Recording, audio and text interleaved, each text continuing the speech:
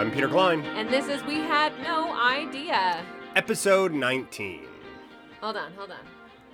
Okay. Oh, these are so... I have such long nails. Oh! Legally Canada, baby! Flawless execution. This is a kombucha. Completely worth it, me getting that booch for you out of the fridge before we started this. Totally. We come to you from Mohkinstsis, and we acknowledge that we get the privilege of living and producing this show on the traditional territories of the Blackfoot Confederacy, the Tsuut'ina Nations, the Iahe Nakota Nations, the Métis Nation, Region 3, and all people who make their homes in the Treaty 7 region of southern Alberta. You can find out what native lands you're on by looking at native-land.ca. Sources for the program today, history.com, washingtonpost.com, watergate.info, Whoa. and the final report, Watergate, from National Geographic, if you haven't Dun, dun. already figured out what we're doing today. It's Watergate. Right, yeah. Which, as, 19 episodes in, every single time almost we say, I legitimately had no idea about this. Right. I knew a little bit of it. I knew that there was a thing called Watergate, and I knew that it involved a conspiracy involving the President of the United States. To the extent that I found out about it, I did not know. Like, there was a lot in here that I had no idea about. Right. Watergate, to me, is a hip-hop move. Oh. It's a dance move. It's the name of a dance move. Oh, I did not know that. That's how I knew it. That's Okay. all I knew. Yes, no, this is one that, like, you hear it brought up a lot, and so it was honestly one of the ones when we talked about starting the show that I thought about, like, okay, this is a thing that happened, I need to know more about this thing that happened, and I'm quite glad that I do now. Yeah, it actually has so many little ties to lots of things. Right. And even, I didn't see anything, I tried to Google this about Forrest Gump being the person who calls the police, because he sees... like flashlights and stuff in the Watergate hotel room, and he's like, something's fishy here. Mm-hmm. I couldn't find anything that actually said that was him that did that. Oh, okay, But unconfirmed. lots of people were like, no, they put it in the Forrest Gump movie, so it has to be true. And I'm like, I honestly don't know. The I Forrest still Gump don't know. documentary, you mean? What? It's not just a movie, it's a documentary, obviously. It's completely factual. Oh my god. I can't with this. So I don't know if Forrest Gump was there or not. It's fun to think that he would be, because there is like little ties like that in this story. So, I mean, it would make sense that he was the one that called the cops, but Right, yeah. anyways, I cannot exactly. confirm or deny that. Yeah. So thank you for downloading. We are very excited to get to 19 episodes. This has been very fun, and I feel like I've learned so much about the world, and now... we're going to talk about my favorite place, which is America. I feel like I shit on America too much, but I feel like we, like, being Canadian, we have a very North American and specifically American-centric view of the world. Like, everything that we learn is basically like, yeah, the States did this, so then the rest of the world did this. Mm-hmm. So I do like to stay away from doing U.S.-specific stuff, but Right. I am glad that you suggested this one. This is a really...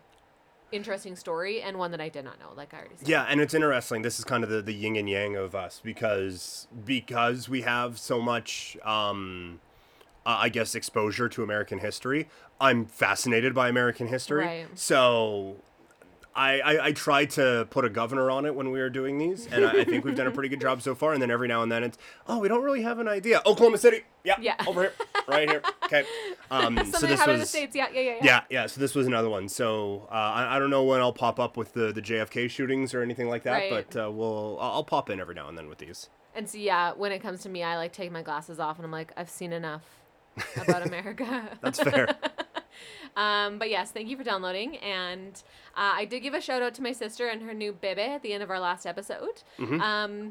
But then her husband let me know that I did in fact not mention him. So congratulations to you as well, Eric.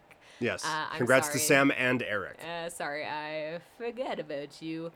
We also need to talk about Australia just a little bit more before we start this episode. It's not nearly as funny as the Emu Wars. Sorry, the Great Emu The War. Great Emu Wars. Specify. But Put some respect on their name. Put some respect on it. But in 2020, Australia had a camel cull, where 4,000 to 5,000 camels were killed by rounds from helicopters because of extreme drought in southern Australia. The camels were being aggressive, and they were going into towns and villages and like attacking people, I guess, because they were like, we're thirsty too, and we want water, and we can sense that it's here. Yeah. I just kind of thought that was worth mentioning because obviously Australia has learned. Right. They were like, let's do helicopters with guns. Let's not send out armored, or, let's not send out somebody on the back of a pickup Yeah. with a machine gun that's going to jam after 12 rounds? Not a machine gun. What's those? A musket. Like an old timey, like, stand still for 10 minutes. Right. So Australia did learn their lesson, although they did kill a ton of camels. And aggressive or not, we really don't like to see animals just being culled, especially because it's like, why was there droughts? Climate change. Why was there climate change? People. So let's kill the animals. Anyways. I think something similar happens with wild pigs in Texas, where they like fly over in helicopters and just gun a bunch of them down. The pigs? Year. Yes. Yes, the flying pigs. Yeah. I'm sorry, I had to. Yeah, no, that's fine. Trying to talk about a serious thing and you made a joke. So no, that's cool. Yeah, that's fine. That's like the theme of this podcast. Right, and basically the theme of our lives. Yeah. Yeah. I can't not make a joke about almost everything. Yeah. So with that, lots of jokes to be made about this one today. Yeah. That's all I know about jokes. I was wondering what kind of a setup you would need to get into a Richard Nixon impersonation, and you just went for awkward pause. So I appreciate that. Yeah. Literally none. Right. Okay, so Watergate. Richard Nixon was elected as the President of the United States in 1968 after he was Vice President during Eisenhower's 2 terms, which, to nobody's surprise, I did not know. The whole scandal of Watergate takes place in 1971, and Watergate is a hotel, but like has conference rooms and stuff in Washington, D.C., and the majority of this story and the Watergate scandal takes place in like 72, 73, conviction 74 type time period. Yes. Yeah. Okay. So early to mid 70s is what we're talking here. Yeah. So the origins of the Watergate break-in kind of all tie into the political climate at the time. We go to June of 1971, where the New York Post released what was called the Pentagon Papers, explaining the American government's plans of expanding the Vietnam War even prior to Richard Nixon getting in. Daniel Ellsberg was the man who leaked the information. Nixon called it the most massive leak of classified documents in U.S. history. So Nixon created a group called the Plumbers, meant to stop leaks. Because even while you're dealing with international incidents in one of the most horrific wars of all time, there's still room for humor, people. It's got to be a fun name. Who doesn't want to be called a plumber? Right, exactly. So the information that was leaked came before Nixon's presidency, but it was leaked during Nixon's presidency, if that makes sense. His first presidency. First presidency, okay. Yes. Yep. At the time, Nixon had a double-digit lead over his likely opponent, George McGovern, but Nixon was worried that his enemies and leaks to the press would undermine his international agenda. Nixon inherited the Vietnam War and didn't want to tarnish his legacy by being the first president to lose a war. So we are seeing early on that the I guess breadcrumbs are being left of a gigantic ego issue that we have with the President of the United States in 1971. Right. And like, the Vietnam War, the war that everybody loved participating in. Mm-hmm. Notorious for being popular. September of 1971, Howard Hunt and G. Gordon Liddy hire a group of Cuban burglars to break into Daniel Ellsberg's. He's the guy who leaked the Vietnam War expansion papers. They hire the Cubans to break into his psychiatrist's files to get dirt on him. In May 1972, members of Nixon's committee to re-elect the president, known derisively, what a word, right, as creep, but I guess technically it's only crep. Well, no, I guess, yes. I looked at that for longer than I should have. I believe they are counting both the R and the E from re-elect to get to creep. Right, but then there'd still only be one E. Right, and there are 2 words that have T's in there that kind of would throw things off a little bit. Contrited.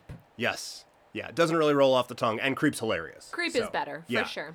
Yes. So members of that committee break into the Democratic National Committee's Watergate headquarters. They steal copies of top secret documents and bugged the office phones.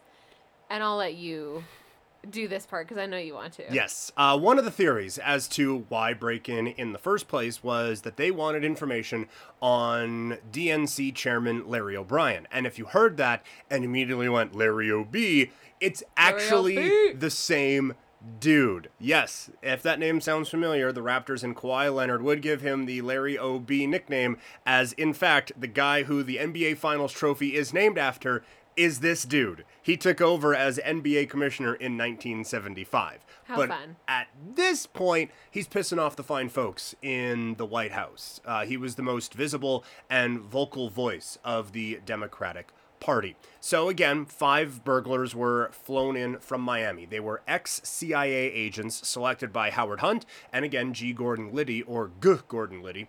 G. Gordon. Both Liddy and Hunt are basically trusted by each other and by Nixon, and are affiliated with him. Nixon hired Liddy specifically to gather information on the Democrats, gave him $250,000 budget, and permission to break in.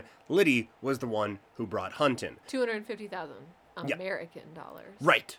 Yes. Another man, Alfred C. Baldwin, is planted at a hotel across the street. He is going to be the one who monitors the wiretaps. Baldwin took detailed notes after the Watergate burglary to find out any campaign tactics the DNC had planned. He only found out some basic office gossip from the secretary's phones because the bug that was placed on Larry O.B.'s phone was defective. That had to be an awkward conversation. Like, okay, I have bad news and I have worse news. The bad news Petunia is... from the photocopier Right. says that Karen is going to divorce her husband, and also the other bug isn't working, so that's literally all the information I have. Yeah. So the bad news is one of the bugs doesn't work. The worst news is that it's the only one that really mattered. Right. So, shit. On June 17th, Liddy sent the team back in to this Watergate office. Yeah. McCord taped the door open so it wouldn't latch. Upon closing it, I accidentally erased a letter, so it says hose. In hopes. That's supposed to be hopes, not in hose.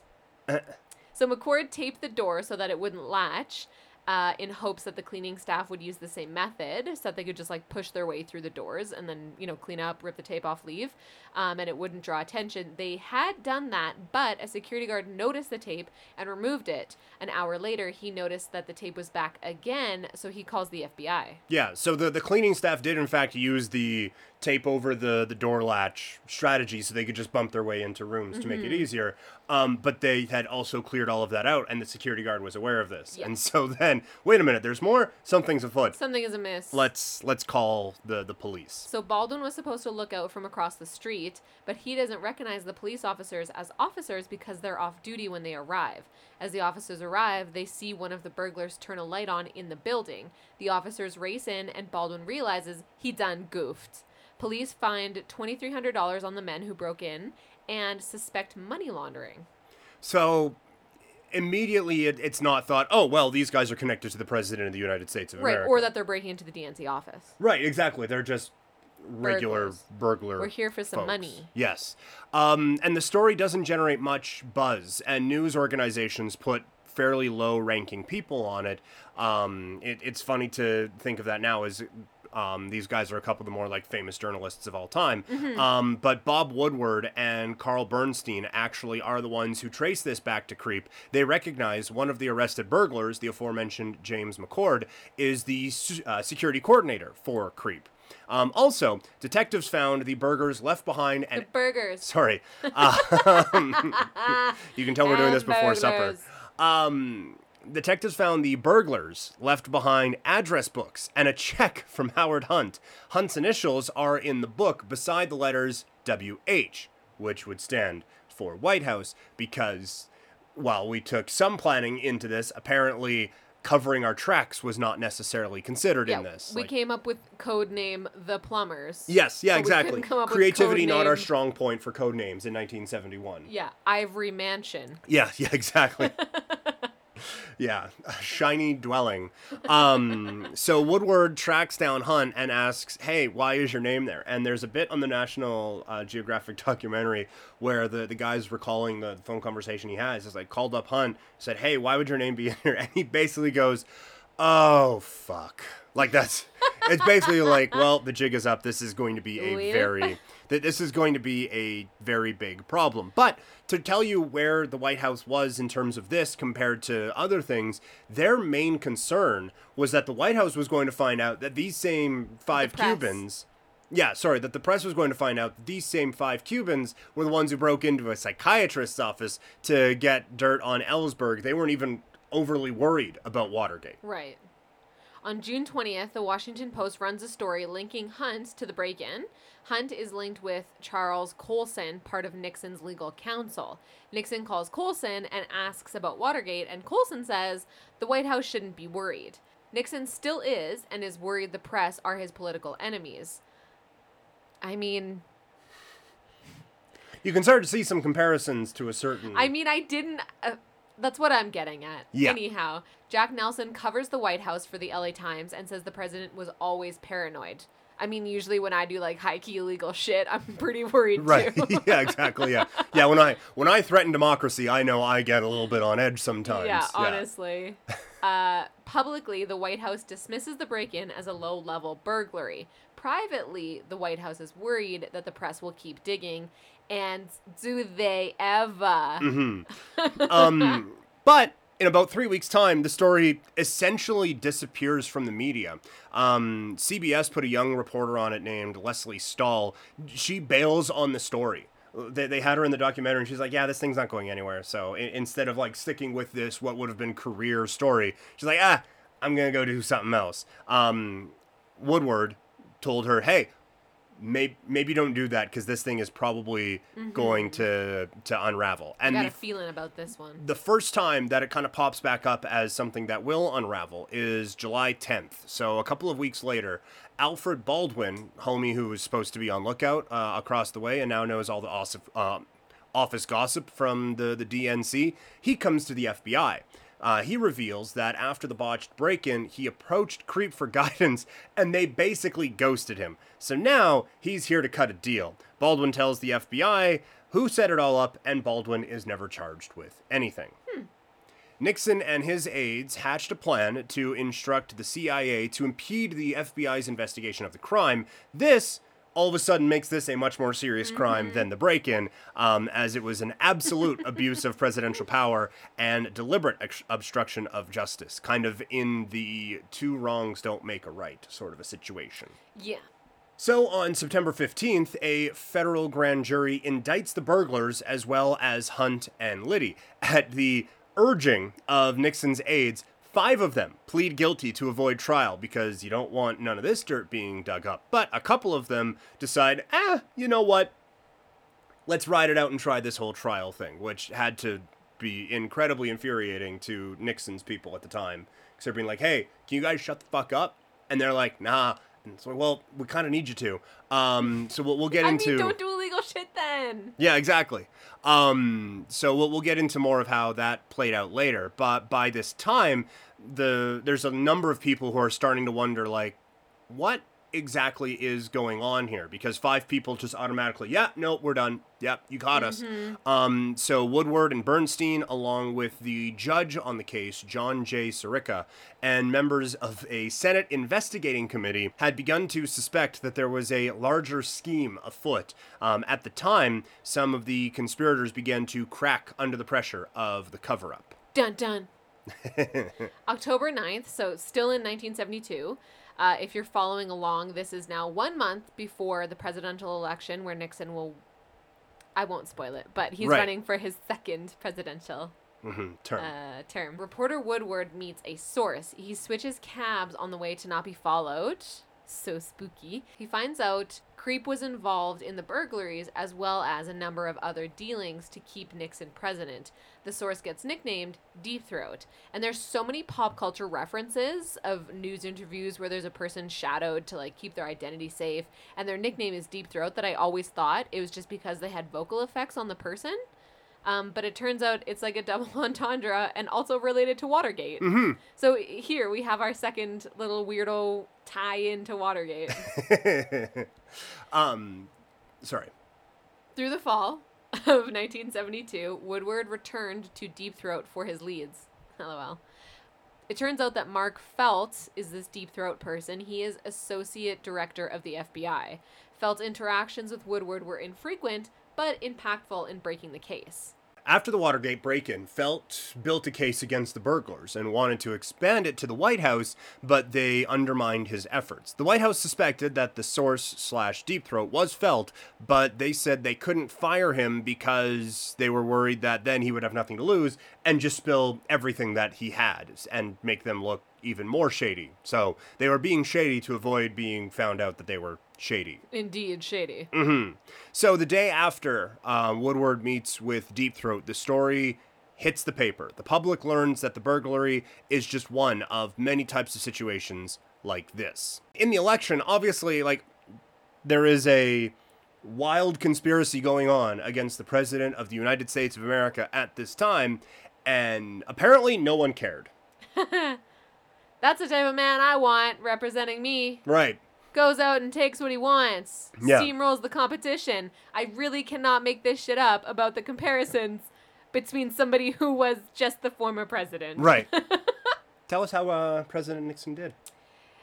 Well, you see, he gets 49 states, with the exception of Massachusetts, in the largest presidential landslide in history. I wanted you to read that part just so that you would have the chance to show off how well you can say Massachusetts.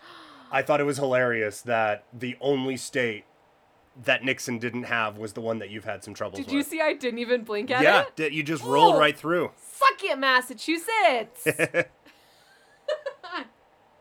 So on January 8th, 1973, the 5 Watergate burglars and Howard Hunt and G. Gordon Liddy appear in court.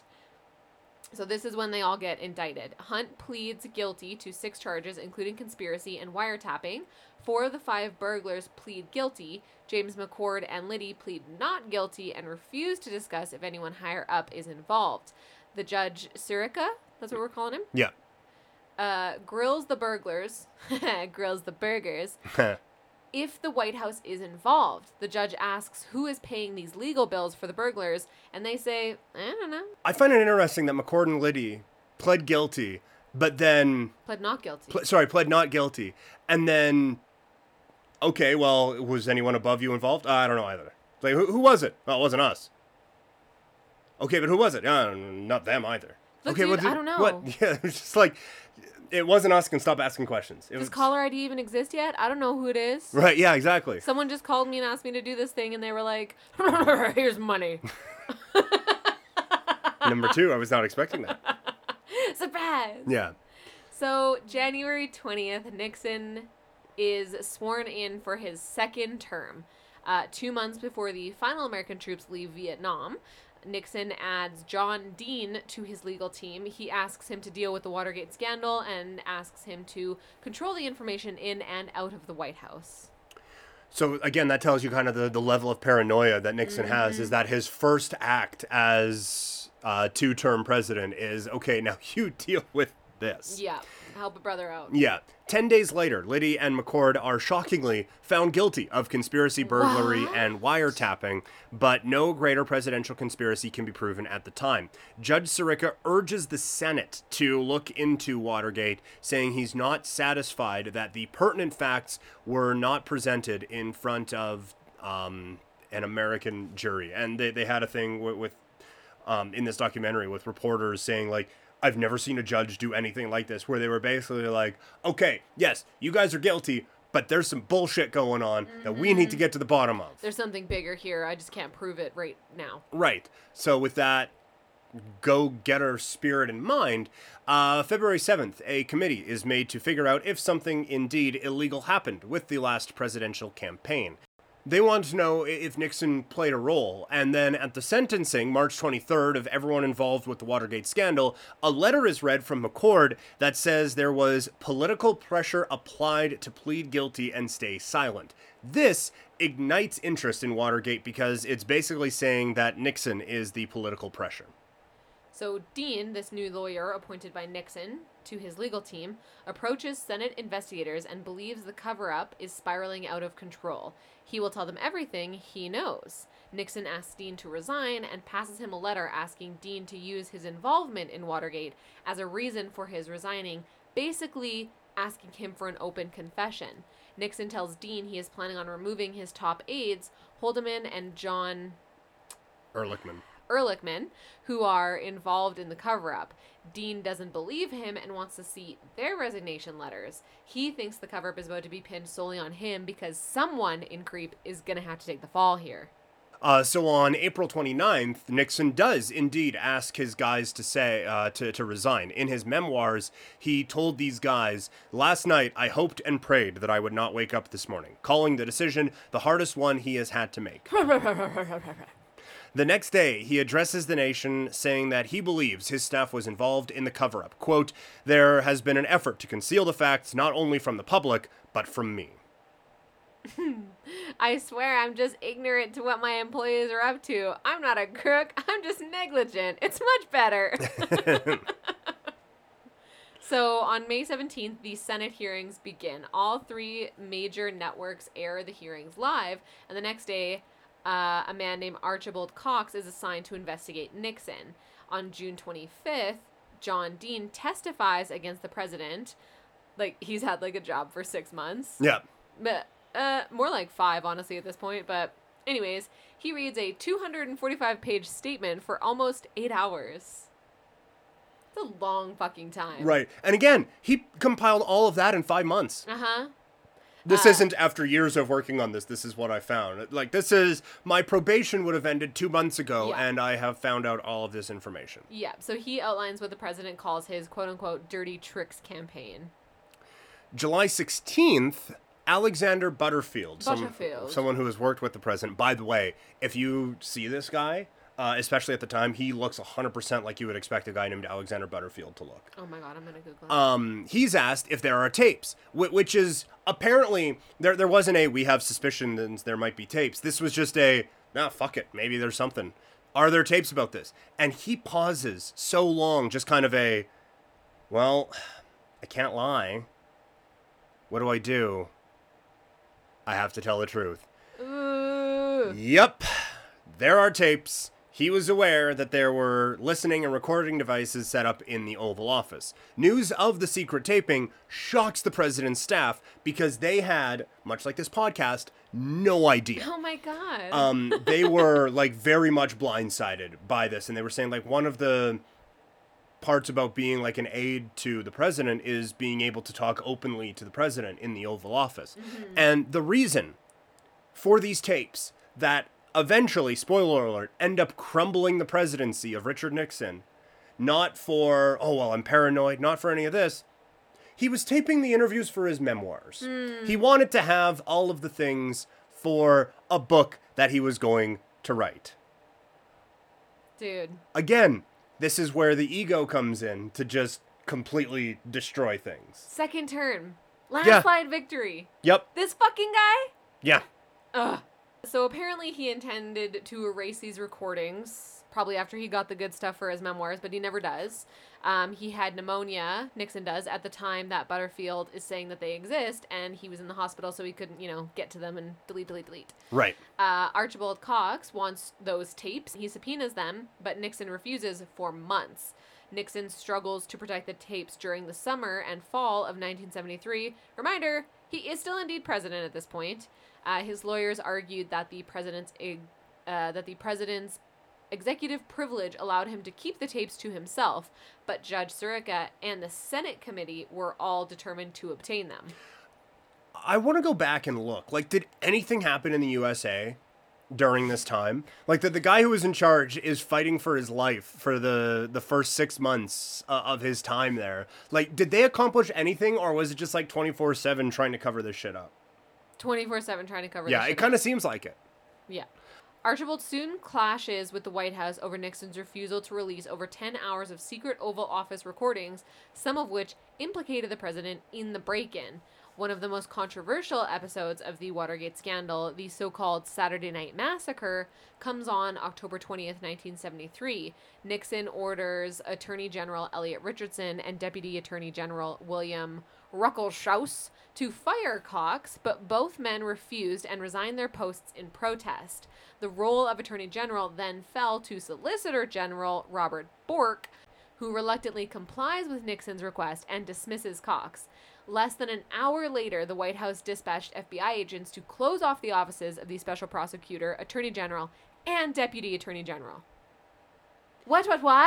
Yeah. So to recap, the guy investigating the president was supposed to be fired by the president, but the guys who were supposed to do the firing said no, and he had to go to third in command to eventually fire them, and then they shut down the offices of the guys who had resigned in protest. Yes. So Nixon's attack on his own Justice Department came with grave consequences. More than 50,000 concerned citizens sent this is the 50,000 people from Massachusetts who didn't vote for him. They're like, we know what's up. Yeah. They sent telegrams to Washington, and 21 members of Congress introduced resolutions calling for Nixon's impeachment. Here we go. What did you think was going to happen? Like, did you think, oh yeah, we're going to fire this guy, no one's going to really notice or care, and we'll just go on. Yeah, it's a coincidence we're firing the guy who's investigating me right now. Which, again, is a tie-in to, former president. Yesteryear. November 21st, so my birthday. Fun. The administration says there's a problem. They say when Secretary Rosemary Woods was transcribing the tapes, she accidentally erased an 18-and-a-half-minute stretch. She reenacted what happened to the press in a move that they called the Rosemary Stretch. There's a picture of her. She's like reaching across to one side, and then you see I just accidentally booped, and then everything was erased. I don't know what happens. And wouldn't you know it, the part that was accidentally erased was the first time Nixon himself talked about the Watergate break-in and said that they should cover it up. Convenient. Right. Yes, exactly. February of 1974, the House votes for impeachment by a vote of 410 to 4. So, all in favor, basically. Yeah, all in favor took a while. Yeah. All opposed was a guy in the background. Hi. Well, I think I like him. Yeah.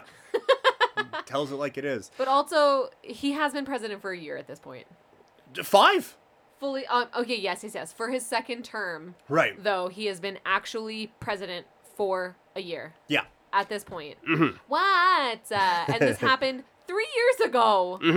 Oh my God. Yeah, things move quick. Justice system. Now, as we found out again a couple of years ago, just because the House votes to impeach you doesn't mean that you're gone.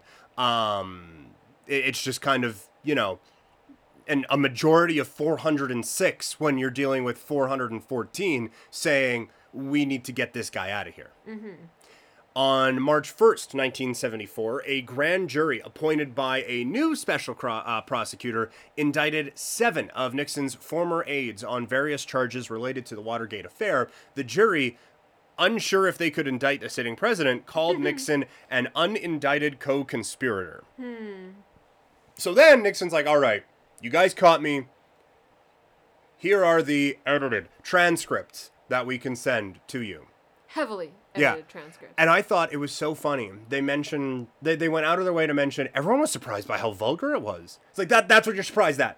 This guy covering up, trying to spy on the other party, and you're worried that he said fuck a couple of times. Like, right, trying to spy on his, the people, or on his opponents. And, like, obviously has a pretty big ego. Yeah. And you're like, oh, I just can't believe he swore so much. But apparently these were a big hit in the hippie community, as people would have parties to read them together and kind of turn it into, like, a jokey thing. Yeah, as, like, a drama kid, I can see, like, the table reads of this now with, like, People being like, we could make this into a great play. Yeah. I think yours is better than mine. So in July of now, we're in 1974, the Supreme Court orders Nixon to turn over the tapes, fully, not edited versions. While the president drags his feet, the House Judiciary Committee votes to impeach Nixon for obstruction of justice, abuse of power, criminal cover-up, and several violations of the Constitution. July 24th, the U.S. Supreme Court orders Nixon to release the tapes. I have so many questions about, like, why this can't just be done. Yeah, why did this take so long? Like, It's well, we're trying to come to the bottom of this. Well, we have tapes of the guy who we're investigating talking about it. Oh, let's wait on that. Yeah. Like- we need all letters, A through Z, to agree that he needs to give the tapes. So far, we only have A through Q. Yeah. So I guess we'll just wait for a while. Yeah. One of the damning bits of the tapes, because, again, spoiler alert, turns out there was some hard evidence against Nixon in there. But the one from June 23rd, 1972 is labeled The Smoking Gun. In there is a quote, "It would be very detrimental to having this thing go any further. This involves these Cubans, Hunt, and a lot of hanky-panky." Again, I apologize for the vulgar language that people were so shocked by at the time. Oh, hanky-panky, I mean. Nixon says the investigation would expose the burglars as ex-CIA who were involved in the failed Bay of Pigs mission in Cuba. Nixon says that they should call the FBI and halt the investigation using a cover story, which again is the definition of obstructing justice. Yes. The CIA director was like, well, we certainly can't do that, and refused to go along with the plan. Good for him. Mm-hmm. July 27th, an official article of impeachment was passed. Almost 2 weeks later, on August 8th, 1974, Nixon addresses the nation. America needs a full-time president and a full-time Congress. No shit. Therefore, I shall resign the presidency as of noon tomorrow. It is 2 lines on our script, and there is so much there. 1, America needs a full-time president and a full-time Congress. Everyone involved in doing anything in the United States is focused on this thing for like 2 fucking years. Mm-hmm. Which, again, that doesn't not tie in to a former president. But it's like, how did anything get done? Did anything get No. done? It's crazy. And then, well, I'm going to resign. Again, there is no admission of guilt. There is Yeah. no whatever. It's just, well, I'm in the way, so I'm going to step aside. And America needs someone better than me, so as a nice gesture, I shall leave. Yeah. And wouldn't you know it, he avoids trial because of this.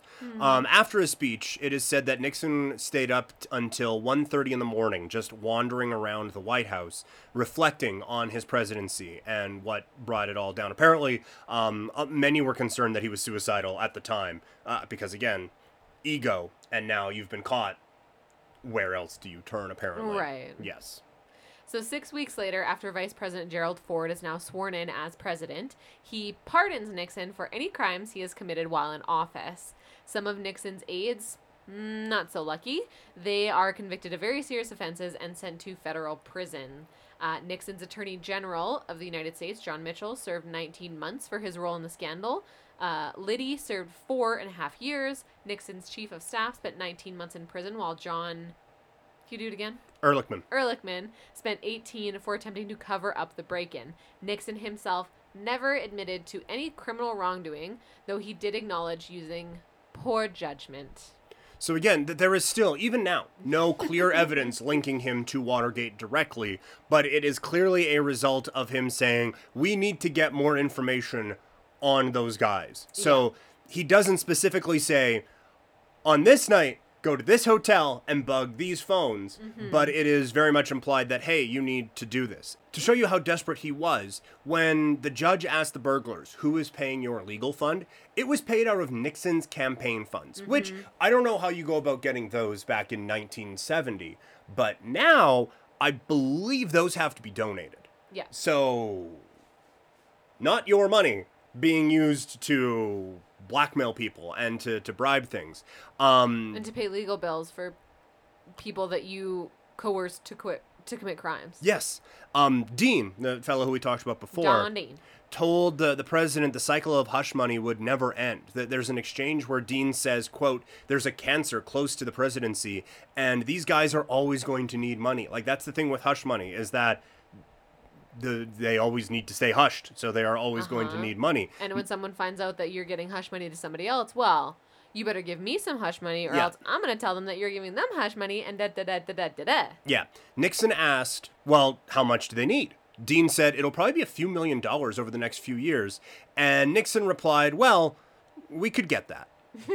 So just... That's a lot of money in 1970. It's a lot of money. It's a lot of money now. It's a lot of money now, yeah. It is definitely a lot of money back then. And so one thing we haven't covered throughout this whole thing is why. And that is one of the things really I wanted to know. Why would you go through all of this? The reason he wanted and forced all of this to happen was because he wanted the biggest presidential win in U.S. history. And he has that. He has that, yes, to his credit, yes. Yeah, much like Barry Bonds has the home run record in baseball, there are people who will get that reference. You don't, but people will get that reference. Okay, great. Richard Nixon holds that record in the United States of America. Huh. He had lost to JF Kennedy in 1960, and then after winning in 1968, by a razor-thin margin, just going back and looking at it, he wanted to have the biggest win ever. He was up 10 full points in the polls, as we said at the beginning of this thing. Mm-hmm. But that was not enough for him, and his ego and his greed sent everything spiraling out of control. Yeah, led him to being impeached, resigning as president. After this, he had put in a bunch of different things, and the Senate just wiped a bunch of them out. Like surrounding the Vietnam War and presidents' power going into war and how presidents could get campaign funds and how those funds retract. A lot of those things, like he either vetoed them or passed them, and Senate just wiped out everything. Like just tried to basically take him off the map. Yeah. 3 years after he resigns, Nixon told an interviewer, "I let the American people down. I have to carry that burden for the rest of my life," which lasted until 1994, where Nixon passed away at the age of 81. And I did not know that he was dead. No, you asked me, is he still alive? And he, like, almost all of your life has been spent living in a world that Richard Nixon does not live in. Futurama lied to me. I thought he was alive. I don't know. I thought he was, like, in Florida somewhere. Nope. Slowly dying. Nope. He's super dead.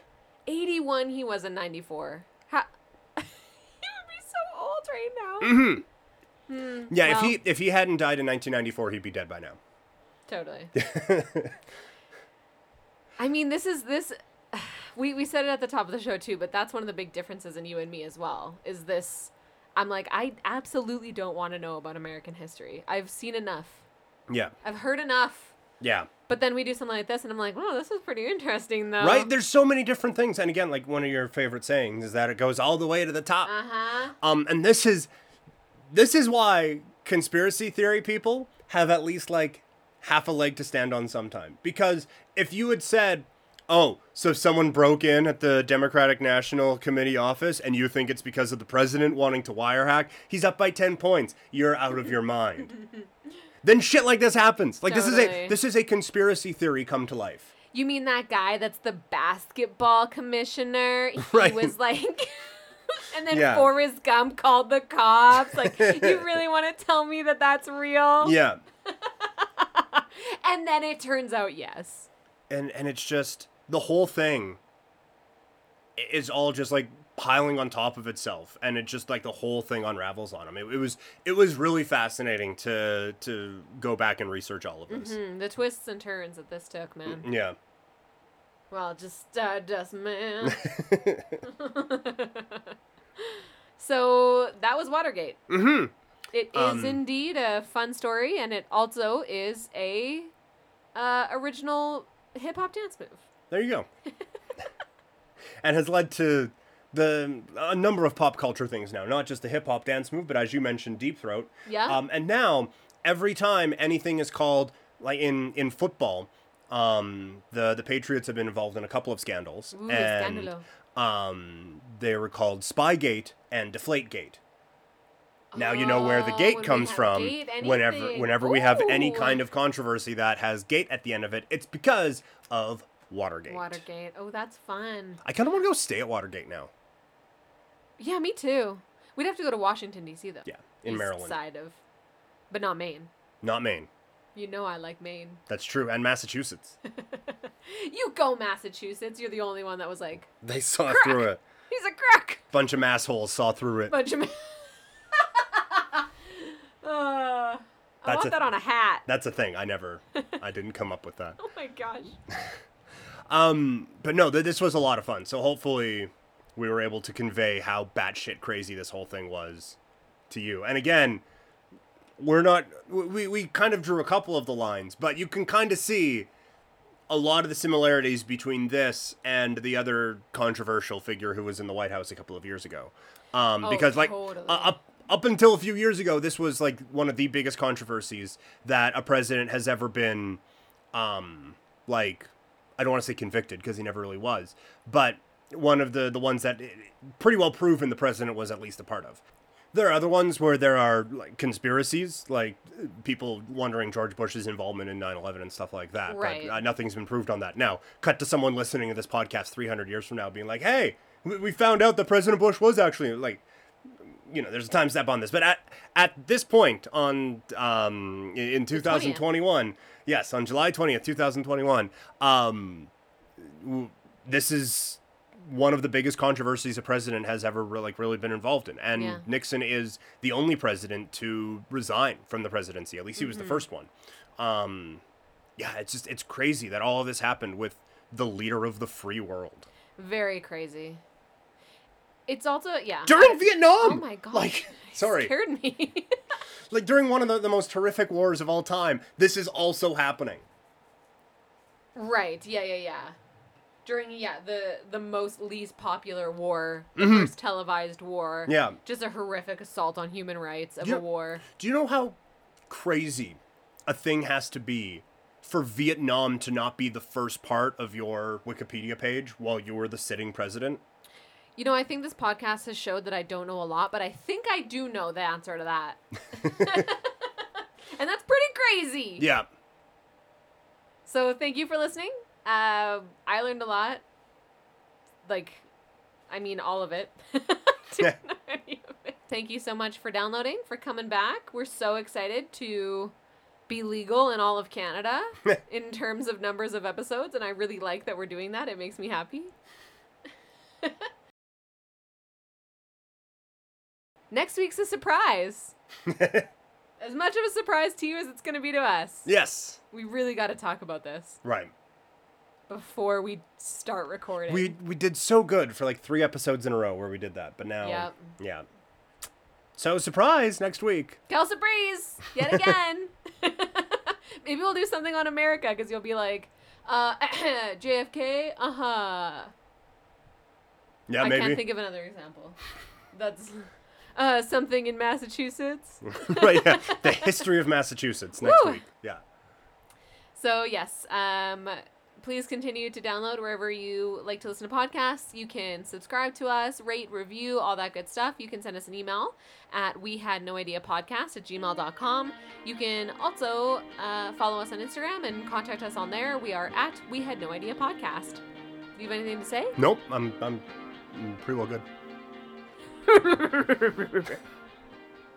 Thanks for listening. Bye. Bye.